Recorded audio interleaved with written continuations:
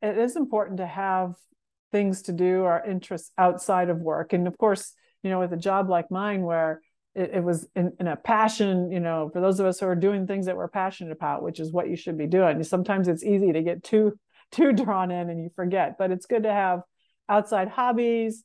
It's good to recognize, I think, when you might need a break, when your stress level's getting high, when your burnout level's getting high. So understanding yourself, I think, is and what those signs are is really key to managing work-life balance. And then understanding what you need to do to relieve stress. For me, it's always been exercise. Even when I was going to the space station, I told the ground controller's like, hey, I need to exercise. So I'm going to be rearranging my schedule to the extent that I need to make sure I get the exercise in, because that's going to be how I keep my stress level down and I stay in a good place.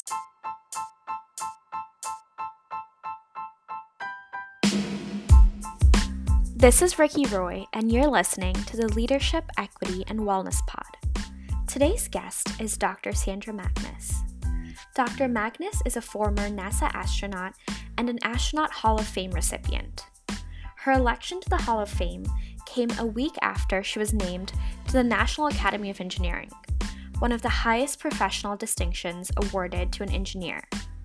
She's the principal at Astroplanet View, LLC, and has served as the Deputy Director of Engineering in the Office of the Secretary of Defense for the Undersecretary of Research and Engineering, and the former Executive Director of the American Institute of Aeronautics and Astronautics, the world's largest technical society dedicated to the global aerospace profession.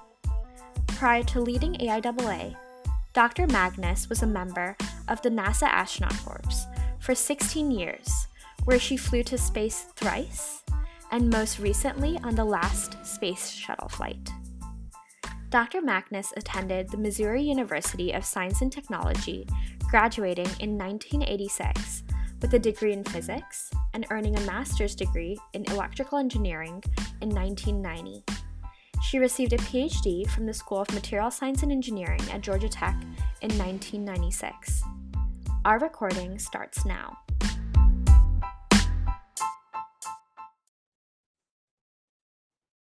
Welcome, Dr. Magnus. Thank you so much for being here. Thank you for inviting me. It's always fun to talk about space stuff. Well, I'd love to jump into our first topic, and what I'm most curious about is the moments before your big astronaut interview. I'm wondering what you were thinking and the mindset that you were embracing. Well, actually, I'm going to take you back even a little bit before I went down to the interview, because the real moment, or the moment when it all became real, the possibility that I may actually get to be an astronaut, was when I got a call for the interview, when they called and said, hey, we want you to come interview. And at that moment, my brain was just, it was actually the first time I think I've ever been hysterical in my whole life, right? Because it meant, when I got the phone call, it meant everything that I needed to do in order to achieve my goal, I was successful at. That somebody down at Johnson Space Center in Houston, Texas, thought that I could do the job, and they wanted to talk to me about it.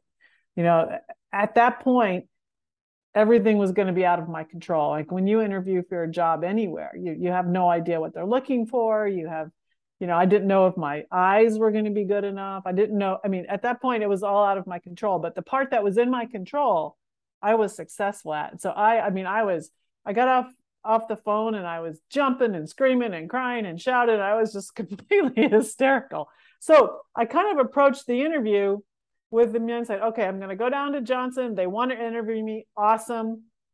They interview 120 people every year. So I knew it was, you get there, you meet these, they had 20 people at a time down in each interview group, because the interview is not just the actual interview, it's a lot of medical testing too. And I'm looking around at this group of people. I'm like, oh my gosh, this is an amazing group of people. So here's what I'm going to do. I'm going to have them, I'm going to go into the interview, and I'm going to make sure they put a face to the paper, because they have a stack of paper about this big on that point. And that means that next time I'll be in really good shape, because they'll know who I am. So I was just, it's really important in any interview to be yourself. And of course I was nervous. We were all nervous, but it was so exhilarating to meet 19 other people who I shared this dream with, that the whole week was just a lot of fun. But I was kind of going into it like, okay, this is my first round of interviews. I'm going to get my face to the paper. And then 2 years from now, I'll come back and have a better shot. But then I got selected, so it's all good. Wow, that is so incredible. And so, in your journey, then living in that dream and then going on your trip to the ISS, I'm curious about the mindset that you embraced in knowing that you would be separated and isolated from society for a little bit. And while this journey was so exciting, I'm curious how you prepared yourself for that. Yeah, it's funny you asked that question because early in COVID, it became a thing to hunt down astronauts and talk to us about our isolated lifestyle. And I was like, we were never really isolated in COVID. You could go outside, you could order pizza, you could go to, I mean, it's funny. But the missions that we do, I mean, you're very much in a mission mindset, right? Whether it's a short shuttle mission or it's a long duration space station mission, you're like, okay, I've got this mission. This mission is going to last 10 days. This mission is going to last 6 months. In the case of Scott Kelly, this mission is going to last a year. And so that's what's in your head, and you're very focused on the mission. So the isolation piece, I never really felt isolated, because I had a job to do. I was doing my job. And we have a lot of connectivity on board the space station, even more now than when I was there, 12, 13 years ago, because at the time when I was up there, I had email available, so I could email with my friends and family on a pretty fluid basis. Every weekend we had a video conference with our family as well on Sunday for, however long you wanted it to go. And then we have phone. We could make phone calls from space, and people loved getting phone calls from space. Like, there was a little bit of a lag on the connection, and I'd call somebody and they'd pick it up and say hello, and right away I'd say, "This is space calling," But now they have, Twitter. So now the crews on board can engage in social media, and that also makes you feel less isolated. But it's really all about doing the mission. There are hundreds, if not thousands, of people on the ground who are counting on you to do your job up there, and so you're just very, very focused. And to your training question, we get tons of training. I mean, I trained for 4.5 years before I went on space station, and they've managed to squeeze that time frame down to 2.5, but you get extensive training on what you're going to be doing on orbit. I love how the connectivity and the increase in connectivity over the years has facilitated that connection to people on the ground even more so. And I believe it's also helped with a little more of that work-life integration. And so I'm curious, in between all of your trips and in the process during the trainings, how did you balance the life in between all of this exciting, dream fulfilling work? Yeah, it's funny. I'm a big proponent of work-life balance. And in any job that you have, you're always going to have moments where your head's down, working intensely, and you're going to have moments where you can have a little bit more of I don't want to say lazy, but more of an easier flow to your work style, right? And so that's with any job. With ours, it was the same. It was the same way, right? When we were training, though, they tried to keep the work-life balance well managed, because we work during the day. Occasionally we have to work in the evening in sims, but the training was actually pretty straightforward because it was very scheduled. It was like almost being in school again, because you go in and it's like, okay, from 8 to 9 you're going to go learn about eclipse, and from 9 to 10 you're going to go do the sim, and from 10 to 12 you're going to have medical training, then you got 20 minutes for lunch or 30 minutes for lunch. So that was actually very intense. But I think it is important to have things to do or interests outside of work. And of course, with a job like mine where it was in a passion, for those of us who are doing things that we're passionate about, which is what you should be doing. Sometimes it's easy to get too drawn in and you forget, but it's good to have outside hobbies. It's good to recognize, I think, when you might need a break, when your stress level's getting high, when your burnout level's getting high. So understanding yourself, I think, and what those signs are is really key to managing work-life balance, and then understanding what you need to do to relieve stress. For me, it's always been exercise. Even when I was going to the space station, I told the ground controller's like, hey, I need to exercise. So I'm going to be rearranging my schedule to the extent that I need to make sure I get the exercise in, because that's going to be how I keep my stress level down and I stay in a good place. So I think you have to figure out for you, A, how to recognize when you need that balance and it's out of kilter, and then B, what you need to do to bring it back into proper balance. Absolutely. And I can't imagine anything more motivating than someone like yourself sharing how you advocated for yourself to exercise, even up in space and with all these schedules. And I'm sure students who are maybe pushing off a workout or choosing not to take some time outside to spend some extra time on problem sets will find that really inspiring and motivational to make sure they get those steps in and get that movement in.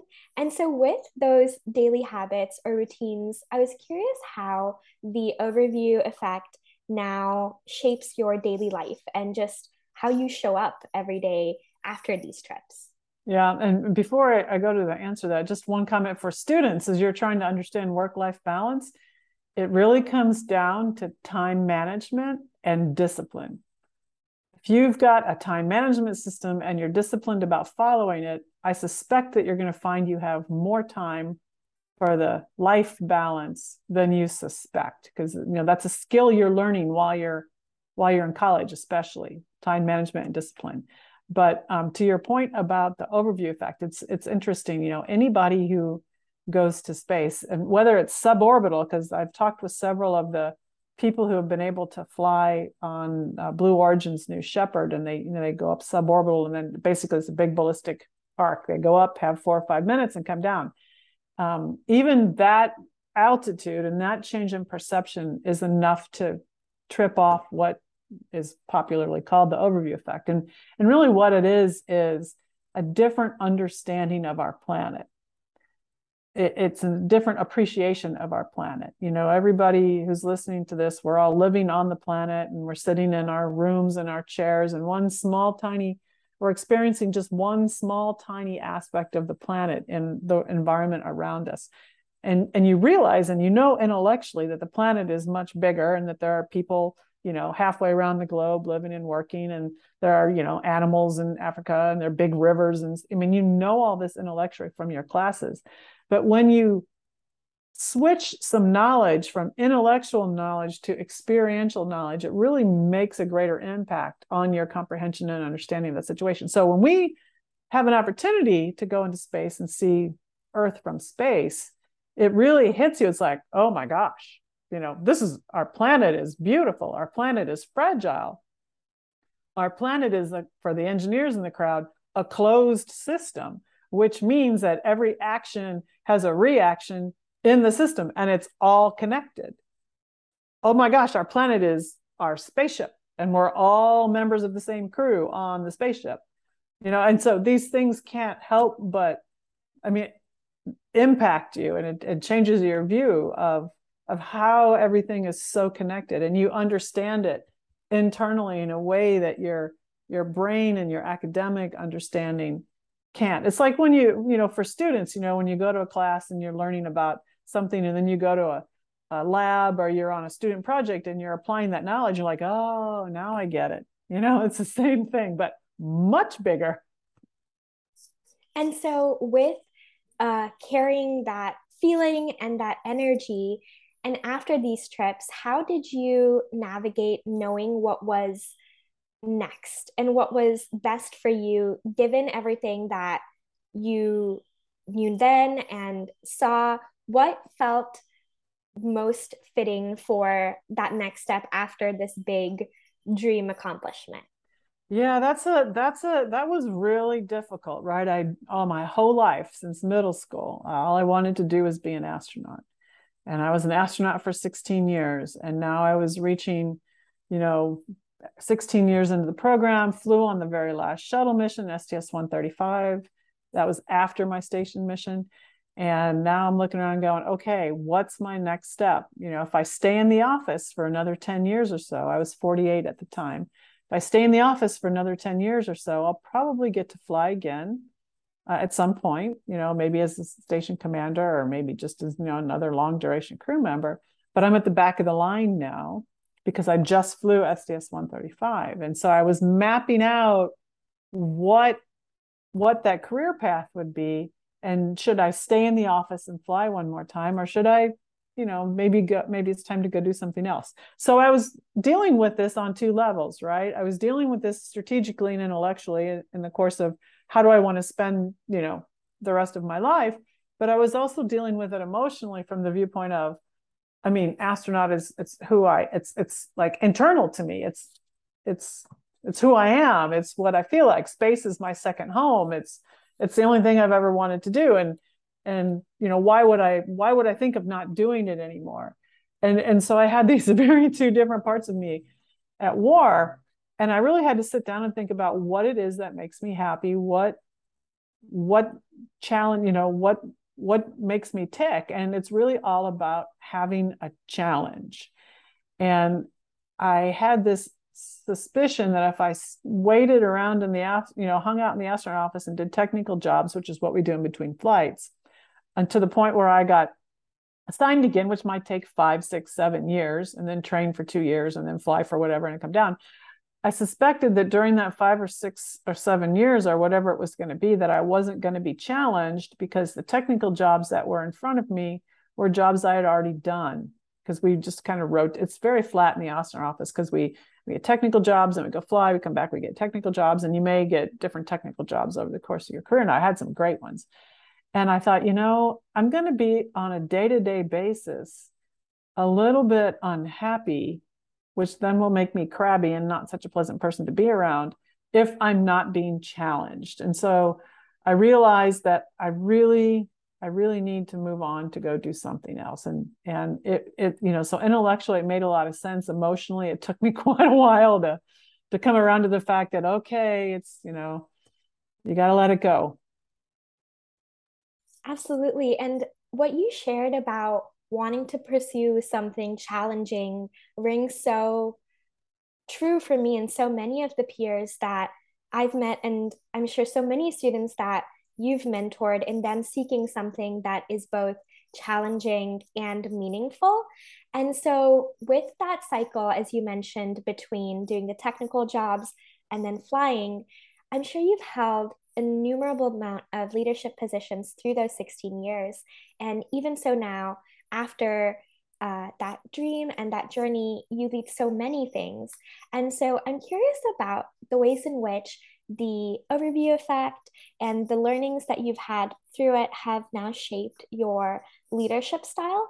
And maybe those things are decoupled. Maybe you already had a leadership style that was developing outside of the overview effect and what you've learned from that. But I'm wondering if you could shed some light on that.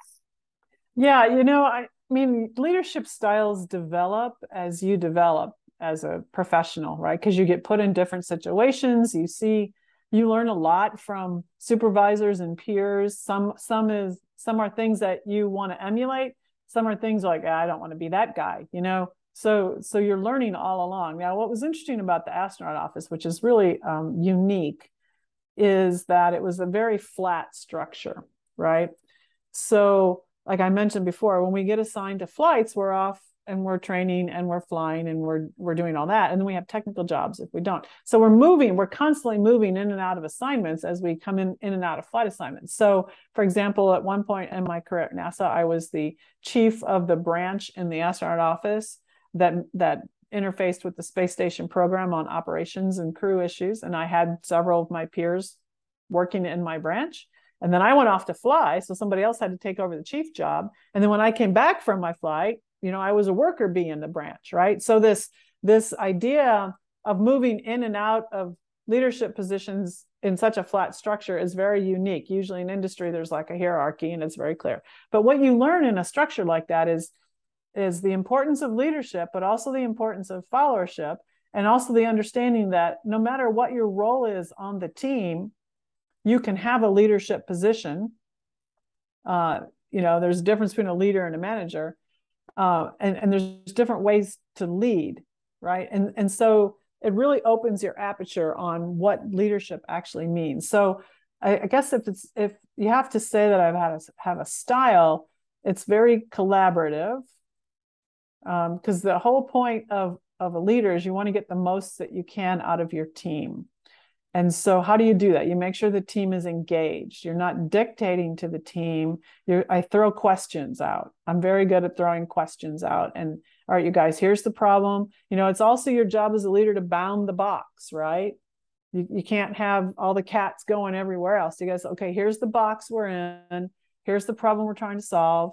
What do you think? And then you have a discussion, right? And the length of the discussion has a lot to do with the bounds of the box and things, but you want to make sure your whole team is engaged. And you really have to be careful not to dictate how right off the bat, right?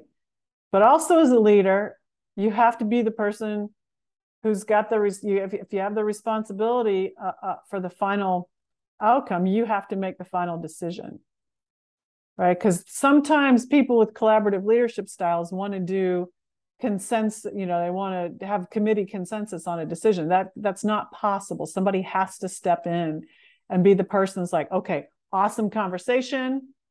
We've covered a lot of ground. This is the way we're going to go, right? And you need to have that to get the group moving. And typically what I would do in that situation is like, okay, awesome conversation. Appreciate everybody's input. Here's what we're going to do, and here's why.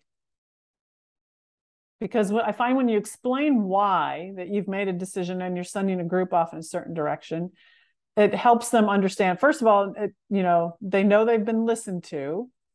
And second, they can understand how you're thinking and it's like, okay, I basically I've collected all your input, I've processed it, here's what we're going to do and here's why, and it kind of builds on the group conversation. So those are different styles that I use. And also as the leader, it's your job, I kind of call it the Energizer Bunny. You have to provide the energy for the group, right? You're getting them all excited about what you're going to do. You've got that vision, you've got that.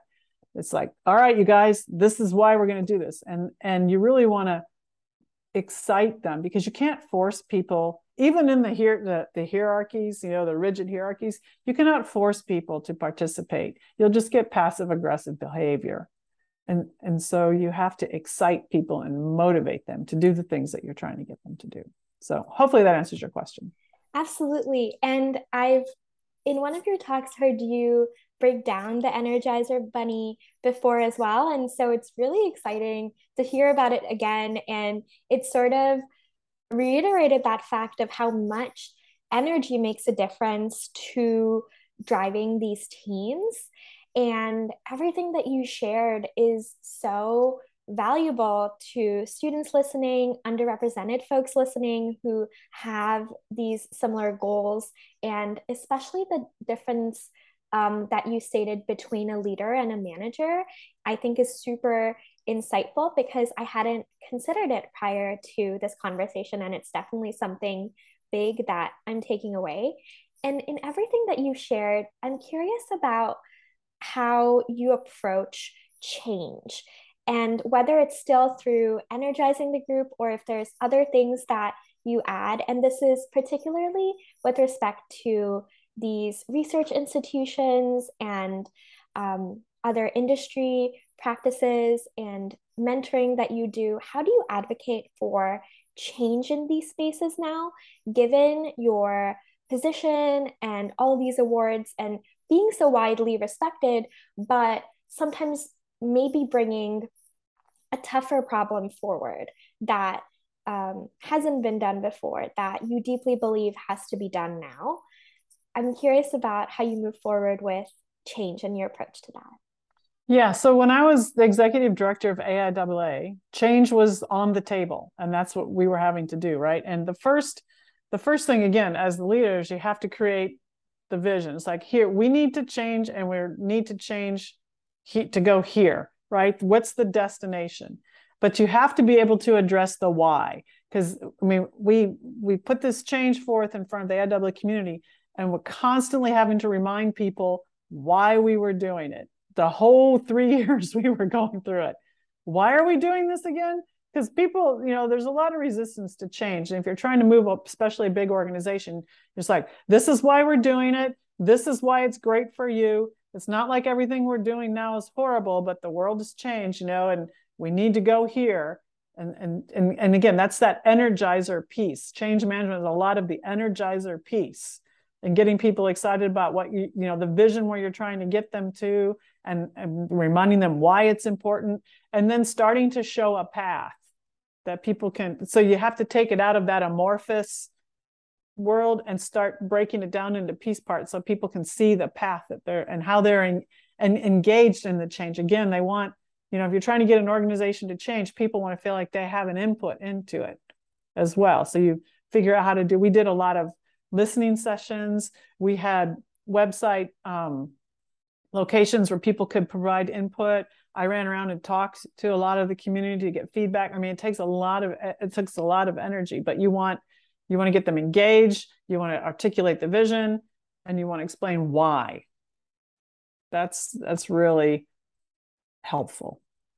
That is so incredibly helpful, especially in talking to leaders as young folks and advocating for change. Oftentimes there might be resistance or a difference in either communication styles, but what you mentioned about vision building and energizing folks is definitely something that anyone can get behind. And in casting that vision of the future that people are excited about, rather than focusing on the leap that someone has to make there from perhaps something that is more comfortable, is so interesting to me, because again, I hadn't perceived it in that way. I felt as though in communicating change in certain things, perhaps someone would have to touch on where we are now and maybe why we need to do something differently. But I love that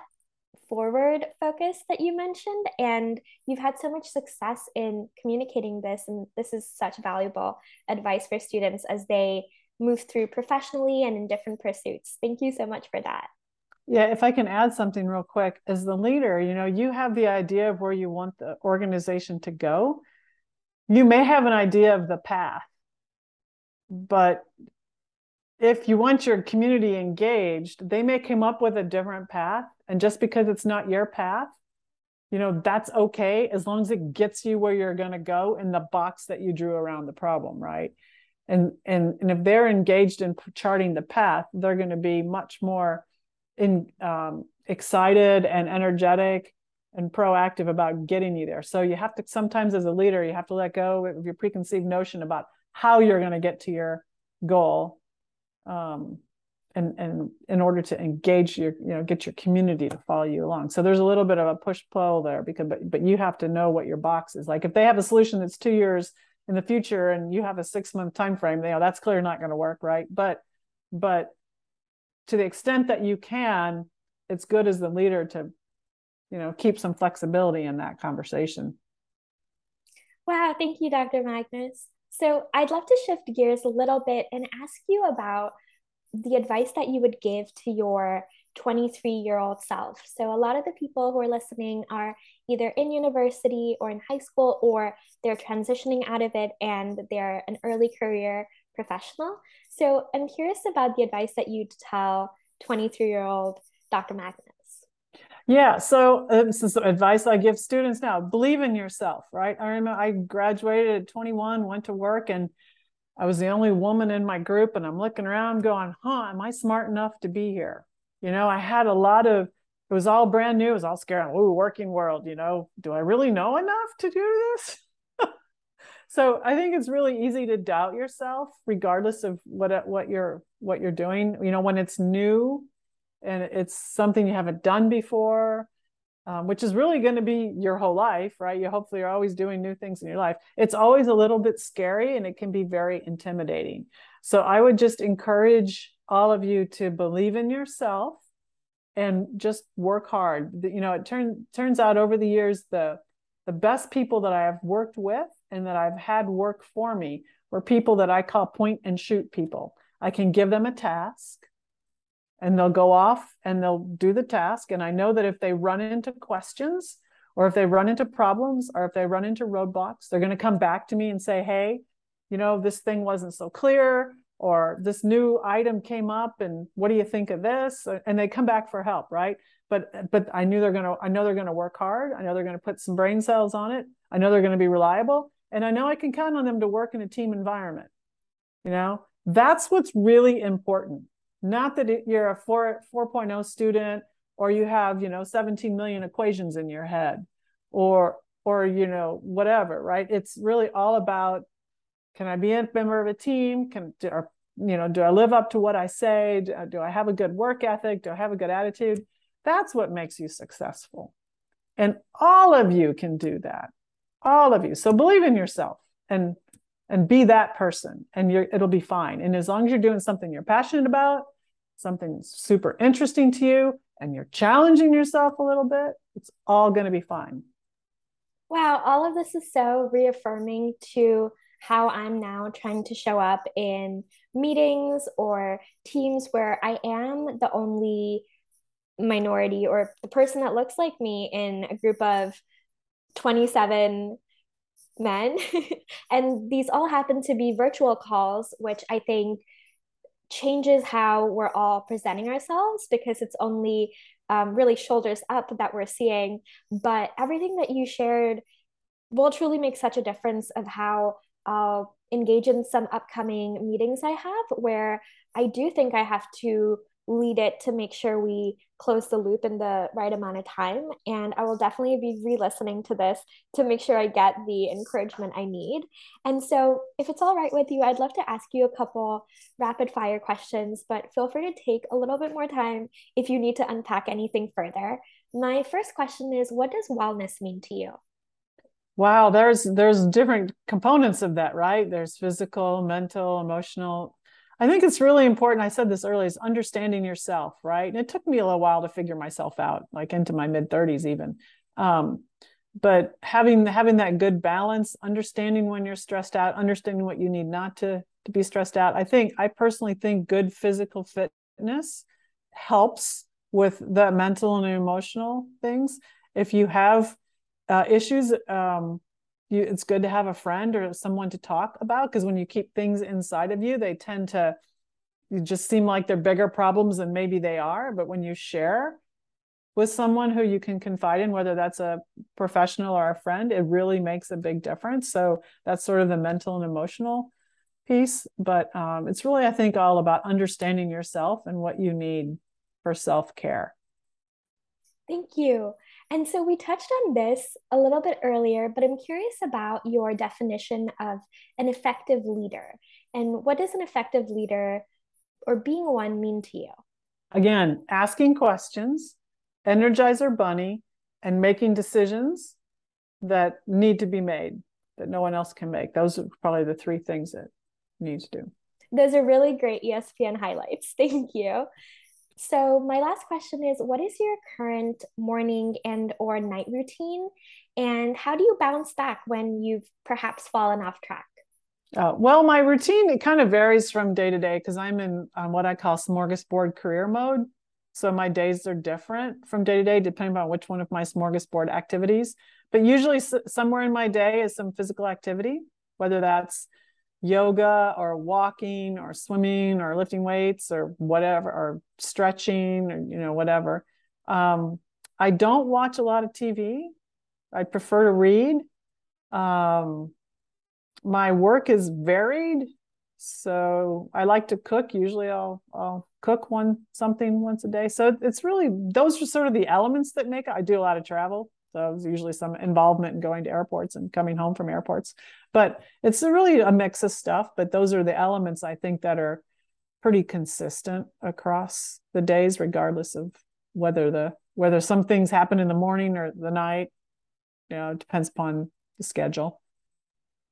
Wow, thank you so much. And all of this has been so insightful, and particularly the emphasis on physical fitness that you've placed, because I think with all the other things that you mentioned, if we take care of ourselves first and we make that commitment to ourselves, everything else seems to fall into place a little bit more. And getting that 4.0 seems to be less intimidating because we've built this self-trust in this other area of our life and this discipline. So we have more trust in ourselves to achieve the things that we want to do.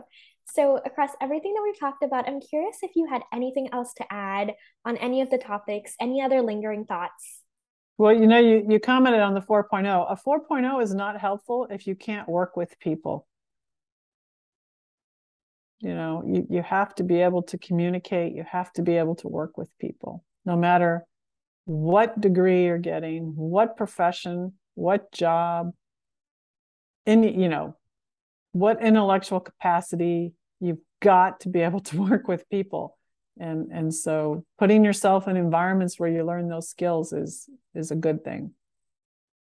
Yeah.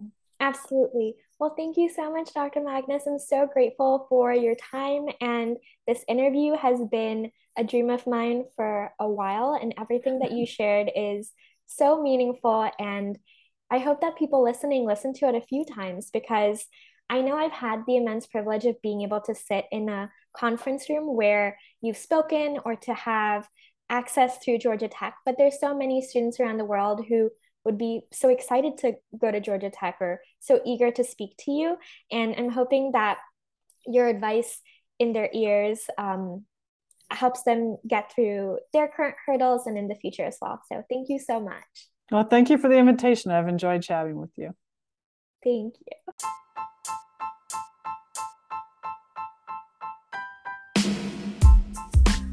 Thank you so much for listening to the Leadership, Equity, and Wellness Pod by Ricky Roy.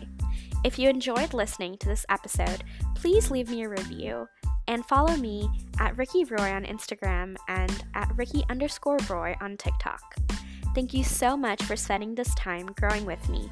Until next time, take care of yourself.